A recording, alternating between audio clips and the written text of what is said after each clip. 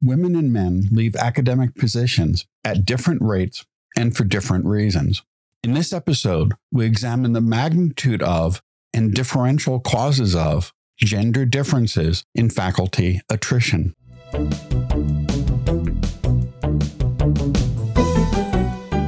Thanks for joining us for Tea for Teaching, an informal discussion of innovative and effective practices in teaching and learning. This podcast series is hosted by John Kane, an economist, and Rebecca Mushtare, a graphic designer, and features guests doing important research and advocacy work to make higher education more inclusive and supportive of all learners.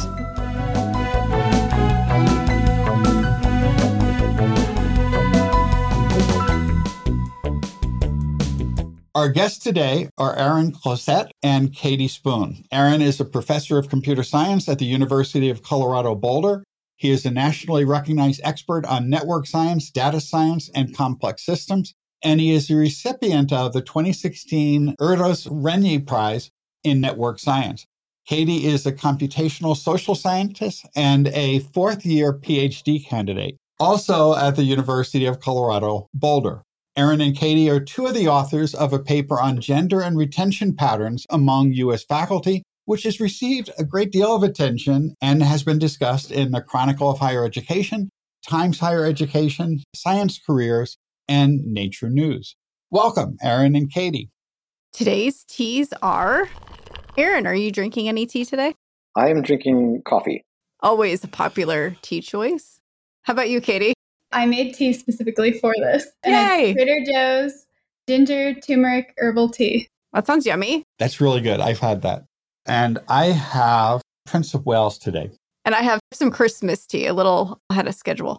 We've invited you here today to discuss your paper on gender and retention patterns among U.S. faculty. Could you give us a general overview of the focus of the study? Yeah, so we were interested in this topic of gender retention in academia because it's really hard to identify faculty who have left academia. So a lot of studies have had to look at a very narrow or specific population of faculty. And so while there's a lot of studies on this topic, the majority seem to focus on assistant professors, STEM fields, and higher prestige institutions. And so we were really interested in doing a systematic study across career age, institution, and field. Can you talk a little bit about what data you used for this study? So we have a data use contract with Academic Analytics Research Center, which is a company that contracts their data with research teams. And it's a census or all of the tenure track and tenured professors at U.S. PhD granting institutions across, I think, over 100 fields that we grouped into broader domains. And we have data from 2011 to 2020 for all faculty within that period. So we can see if anybody left their job during that decade, then we have that information. And then our study has two parts. We first look at just the rates women and men faculty are leaving their jobs using that employment census. And then we emailed a frame of around 70,000 of those professors from 29 fields, and got about 10,000 responses to the survey looking at the underlying reasons why faculty were leaving. So that's a remarkably large sample. How did you measure faculty attrition in the sample? We calculated attrition risk as just the number of people who left divided by the number of people who could have left in a given year. And then we calculated that across career age. So that's the years since a faculty member received their PhD. That was kind of our simplest calculation of attrition risk. And then from that analysis, you could kind of see broadly that women were leaving their jobs at higher rates than men at every career age, and the gap seems to grow over time. And so then we did a logistic regression analysis looking at the odds of leaving a position where we adjusted for other factors. What other factors did you hold constant in the logit regression? So we were adjusting for career age, employer prestige, so the institutional prestige, and whether they were trained for their PhD in the US or abroad. And adjusting for those factors, we found women were more likely to leave than men, and that varied a lot across career age, field, and institution. We've long known that women are not very well represented in the upper ranks of faculty, but many people would try to attribute that to the fact that we've seen a general increase in the number of women entering disciplines. But what you've demonstrated is that we're losing a lot of people along the way, that we don't see as many women full professors, not just because there weren't that many women entering that stream a decade or more ago, but also because we're losing so many people, which I think is a really important result, which I don't believe had been measured as carefully before. Is that a correct interpretation? Yeah, I think definitely both hiring and retention are important for overall gender equity in academia. If you hold the rates of attrition constant from our study, then even if you start with a 50-50 cohort of men and women as assistant professors at career age 1, then even after a whole career, that falls to about 40% women. And a lot of people leave during that time, like a lot of men too. The majority actually have left over that time, but women are leaving faster, which I think is important to keep in mind.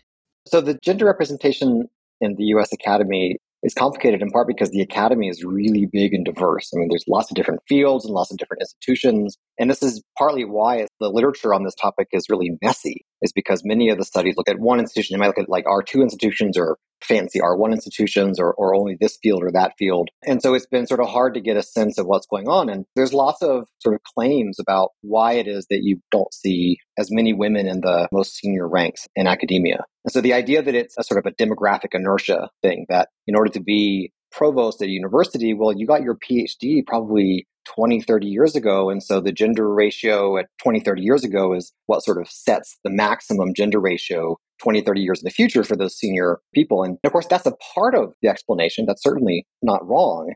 But we were very interested in understanding this attrition aspect of people who are leaving academia and not just like changing universities. And I think that's a critical piece of the way we measured attrition, is that if you went from Princeton to Yale, we don't count that as an attrition event. You have to leave the entire set of PhD granting universities in the US in order for us to count you as an attrition event. So these are people who are not just leaving one academic job for another, but like they're leaving the American Academy entirely. And so the results of looking at the data, because of this sort of broad census, lets us see that the rates overall, women are leaving at higher rates than men. But it gets really messy when you start looking at individual disciplines. Some disciplines have higher rates than others. Some places, it doesn't seem like there is a gender difference in the rate. And when you drill down to individual fields, it gets even messier because fields have different norms and different sizes and things. And so the real power of the study is in part because it has this just enormous view, 250,000 faculty in the data set, which lets us look at differences in these small rates in a really powerful way. You're just mentioning it. There's messiness across disciplines and fields. Can you talk about whether or not there was any similarities in STEM and non-STEM fields? I think maybe surprisingly, we found the gender gaps in retention were actually larger in non-STEM fields than in STEM fields. And that was especially true at the full professor level. So the gender gaps overall grow with rank. And so that kind of surprised us, I think, because it's a little counter to what the literature has mostly focused on, which is assistant professors and especially in STEM. So we actually find that full professors in non-STEM fields are the group with the largest gender gap in retention. This is an important finding in part because there's a narrative that sort of underlies a lot of discussion about faculty attrition and gender attrition in particular, that once you get tenure, it's fine. You can't get fired. Tenure is the goal you're looking for. Everybody wants it. And once you get it, somehow everything gets better. And so this finding in the paper that it's actually tenured women who are leaving at higher rates than anyone else, it kind of inverts that narrative and shows that we've been maybe looking in the wrong place for the real effects of this thing. And I think, more on that point. For us, seeing that the effect was larger for full professors kind of points to maybe something else going on besides professional things or work-life balance in the early career, which is what led us to do the survey and check out what was happening underneath the rates. There's often a stereotype that women maybe earlier on in their career leave because of childbirth or raising children and things like that, but that's definitely counter to what you're suggesting. Women certainly still leave the academy for work-life balance reasons. So the observation that the rates sort of run counter to the narrative that has been explored very thoroughly in the literature, as Katie was saying, it really points to there being more to the story. Not that the previous story was necessarily wrong, but like there's just more going on. And also, things have certainly changed in the past 30 or 40 years. Gender norms changed. Men are much more involved in child rearing now than they were 40 years ago. And so our study is at a particular decade of time. So we aren't able to say things as much about what was going on in the 1980s. But today, in the 2010s, when the census data on nutrition was collected, we can see that there's more going on. And as Katie was saying, that's where the survey really helps us go beyond just looking at the rates of things to try to look at the reasons for these rates. To investigate the causes of attrition, you then did a survey. Could you talk a little bit about the sample that you used, how large it was, how you determined it, and what you found? So we took the larger census employment data and we selected 29 fields that we considered broadly representative. We wanted a mix of fields across different sizes, different domains of study, as well as fields that had commonly been studied in the literature, like engineering or computer science, versus fields that were less commonly studied, like education. And we then attempted to get emails for all of those people, and then ended up with a frame of about 70,000 people who we then contacted. We got roughly 10,000 responses from both current faculty members as well as former faculty members who either left academia or retired. And then we also looked at faculty who switched institutions.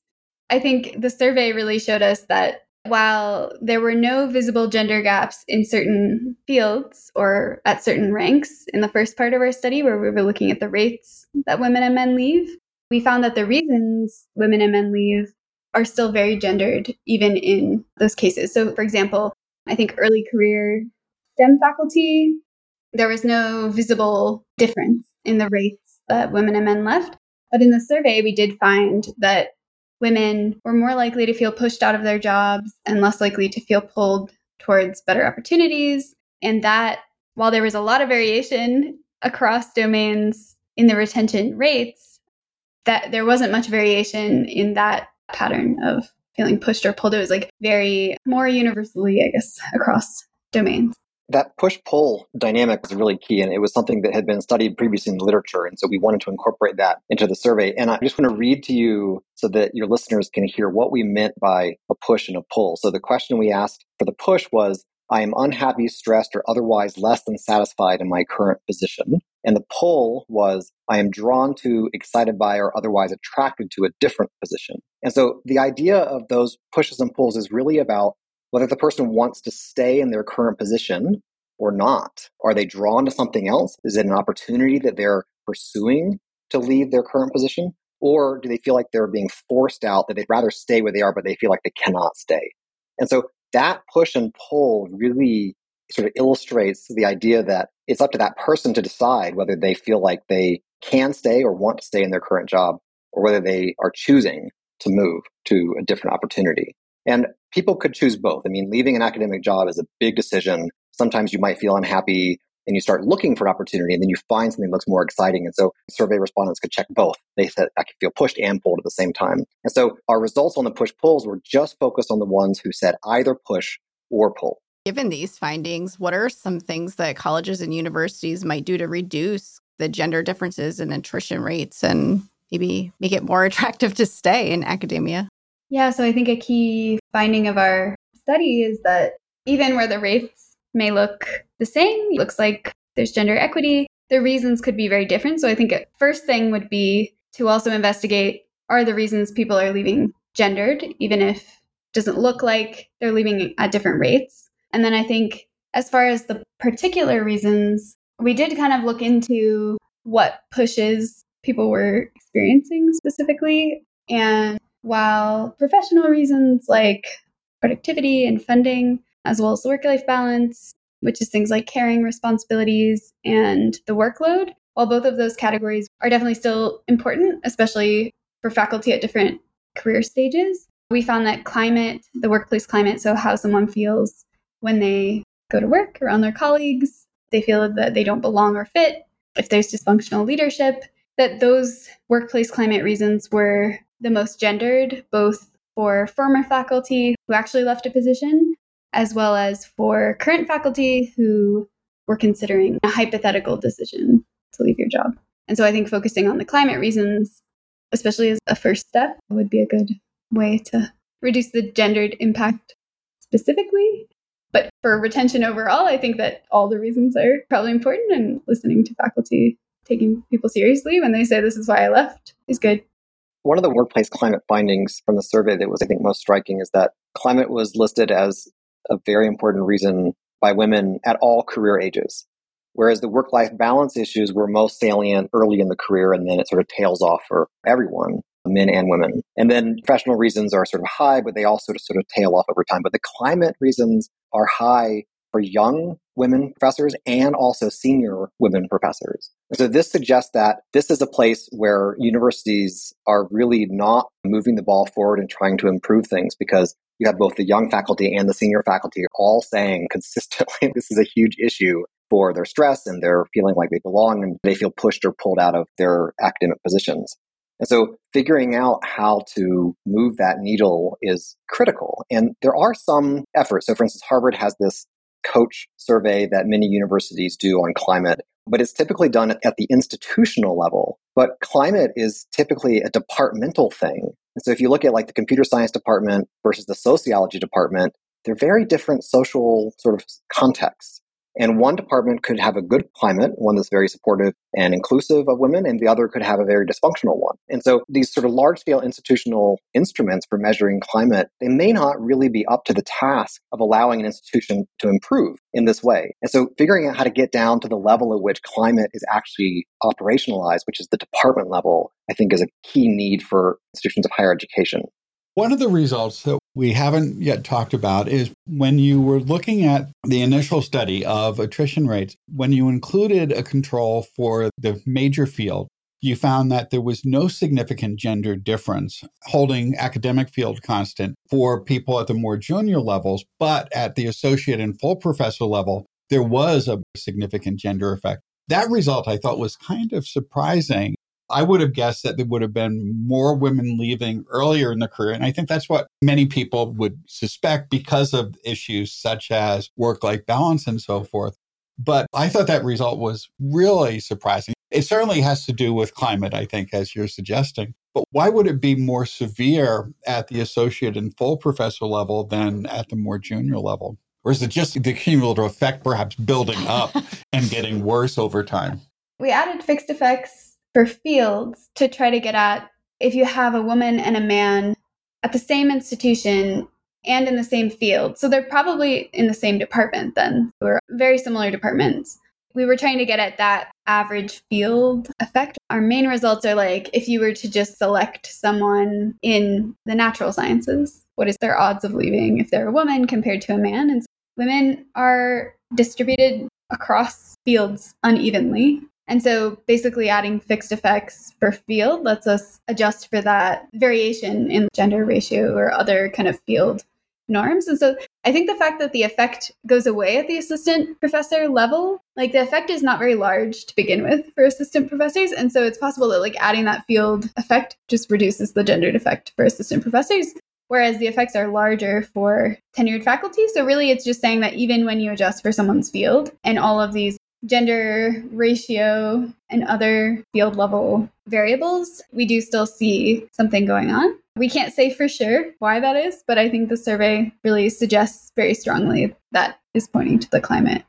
Our study was not designed to get at the causality of any of the differences in the rates from like a causal inference perspective.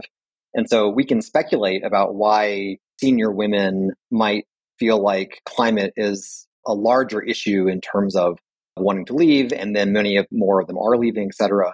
And we can speculate about that. And certainly if we all have experience in academia, we know women who fall into this category. We probably heard some of their stories, and those stories are real, and probably many more women have those stories than we might imagine. And so we can speculate about that, but the study itself was specifically aimed at looking at the rates for leaving for attrition, and then asking in the survey the reasons that people felt like they could or would or did leave the academic positions.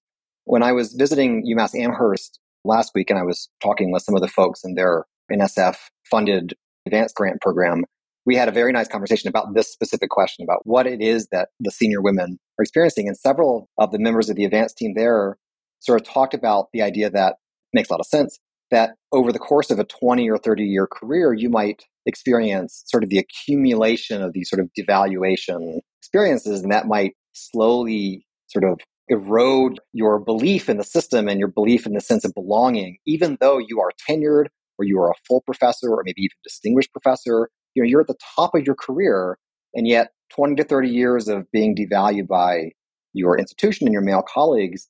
I mean, who wouldn't consider moving on to something else, maybe considering early retirement, for instance? And so it's not hard to imagine what's going on with the senior women, but I think that it's really important that future work really dig into that specific question, because there is this sort of narrative that once you make it as a full professor, you get to be the boss of everybody else who's more junior than you. But that's not what we're seeing in the data. We're seeing that the senior women are saying that climate is as much of an issue for them as it is for the junior professors who have been there for 3 or 4 years. Your point earlier, too, isn't lost on me that there's fewer women in administrative roles. And this is the pipeline for those roles, too, that you have to be more senior often to be in those roles. And it gets really concerning about the future of the academy when we're thinking about how few women are continuing on. So your study focuses only on PhD granting institutions. One source of attrition, though, that could occur, potentially at least, is faculty may be leaving for comprehensive or four-year institutions and so forth, which wouldn't be picked up in the data. And that might be a nice thing for someone to explore as a future area of study, to see if some of this might be a shift in institution types. I suspect it's not, but we do know that there's a much larger proportion of women in community colleges and a much larger proportion of women in four-year colleges than in PhD granting institutions. So it's possible some of it could be attrition in that form. But that still doesn't explain why there is such a gender difference in the climate, which seems to have a much larger cumulative effect than immediate effect. This makes me think of our results on prestige, because nothing makes sense in academia except in the light of prestige. And one of the things that our research group here has been very active in is in looking at how prestige structures academic careers and the production of science and so on. And so we really wanted to know, is prestige lurking on here as well? And we found some really interesting things. Yeah, I think the main effect for prestige, it's gendered slightly, but the main thing is that faculty at lower prestige institutions overall, regardless of gender, are much more likely to leave than faculty at higher prestige institutions. And again, our analysis is looking at all-cause attrition. So we don't know if they are leaving to go to a different type of institution or leaving academia altogether, but it's definitely a huge effect. And then we do find a small gendered effect on top of that, where women are even more likely than men to leave low prestige institutions, especially full professors. And if we think about how many professors are at those elite institutions, the Ivy League or the Ivy League Plus, it's a really small number of institutions that receive a huge fraction of our attention in academia. And that's the prestige game right there. And so if you think about the number of people who are at the elite institutions where the attrition is lowest, it's not many. Most tenure track faculty are at these less elite institutions. And so they're experiencing these higher attrition rates. And we don't have an explanation for why, but we're very curious to know, what is it about these lower prestige institutions that makes attrition overall higher and more gendered? Many questions to continue exploring for sure. Yeah, it's a mystery. So why do we care about attrition anyways? We talk about it with students all the time. We talk about keeping students and retaining students. Why is it important to think about retaining faculty and keeping them in the pipeline in higher ed? I think there are a lot of practical reasons why it's good to retain women. Studies have shown that people tend to ask different types of scientific questions based on their identity, such as their gender or race. We also know that having women in leadership roles, there's been some studies showing that that can influence younger women's perceptions of being a scientist and things like that. But personally, I think the most important reason for doing this is that scientific talent is not inherently gendered. And so there shouldn't be differences in how women experience their workplaces. That's just what I think. And if people are going to invest in acquiring a PhD, that's a pretty large investment for them as an individual. And it's really unfortunate to have that wasted, especially if they're feeling pushed out. If they were moving on to some other position where their skills could be better used, that would be an improvement in efficiency for them and for society. But if they're leaving because of a chilly climate, that's probably not the best use of society's resources. It's a lot more resources to bring on new people over and over again, too. Every faculty search is a big lift. And if you hire a bunch of talented women and then they don't feel like they belong in the academy and they leave, then not only do you have to hire new people because you have some faculty leave, but every one of those incredibly talented, highly trained, highly productive women, their contributions to science have now been lost in some sense. And that seems like a moral tragedy for all of us. I think a lot of our institutions focus a lot on having policies and strategies that are supposed to be equity-minded. This is an equity gap that isn't always attended to. And also, there's a lot of research that suggests that when faculty are happy and excited about their work, that enthusiasm tends to get conveyed to students. And we're losing that if we have a lot of people who are unhappy being in the positions they're in. Wait, is that why we're in higher ed? Just teach students and keep them here and get them excited about our fields? Sometimes we lose track of that. I mean, in some ways, that's like the only reason to be in higher ed. Exactly. I mean, as a tenure track professor, our job is teach the next generation of students and then also make discoveries about the world and so on. And if we didn't want to do the teaching part, then we would go be a research scientist somewhere. And there's plenty of people who can do that. But it's that combination of the teaching and the research that makes being a tenure track professor in the American Academy really special and sort of the envy of the world. In fact, the American system, to the large extent, is being copied and has been copied by the rest of the world's higher education systems because it's such a powerful synergy. And you're right. If your faculty are happy, the students will feel that and they'll be excited about continuing on and they'll get infected with the excitement of science and discovery and so on. And in some ways, it's kind of confusing that institutions are so behind the curve on faculty attrition and especially gendered attrition, because it's not like this is a new phenomenon. I mean, our paper is the latest in a long history, 40 plus years of studies looking at gendered attrition at different places in the pipeline. And the fact that it's still something to study is kind of an indictment of all of higher education. And on that happy note, on that powerful note, we'll move to our final question, which is, what's next? Well, we actually have a follow-up study that we're working on right now. Aaron had kind of mentioned a little bit earlier about this accumulation of feeling devalued across a career. We asked our survey respondents what needs to be different about their positions to reduce their stress, or what needed to be different for them to stay in their positions. And we got over 6,000 pretext responses to that question. We then read them all, and we're working on writing up the results. But it's very powerful reading these stories from people and really narrowing in on what exactly is going on in the climate, what is going on for older women, for women of color, for mothers. And so we're excited to get that out. Excellent. Well, thank you. It's been great talking to you. And we're looking forward to seeing that next study. Thank you. Yeah, this is important information. I'm glad that we're able to share it in this space.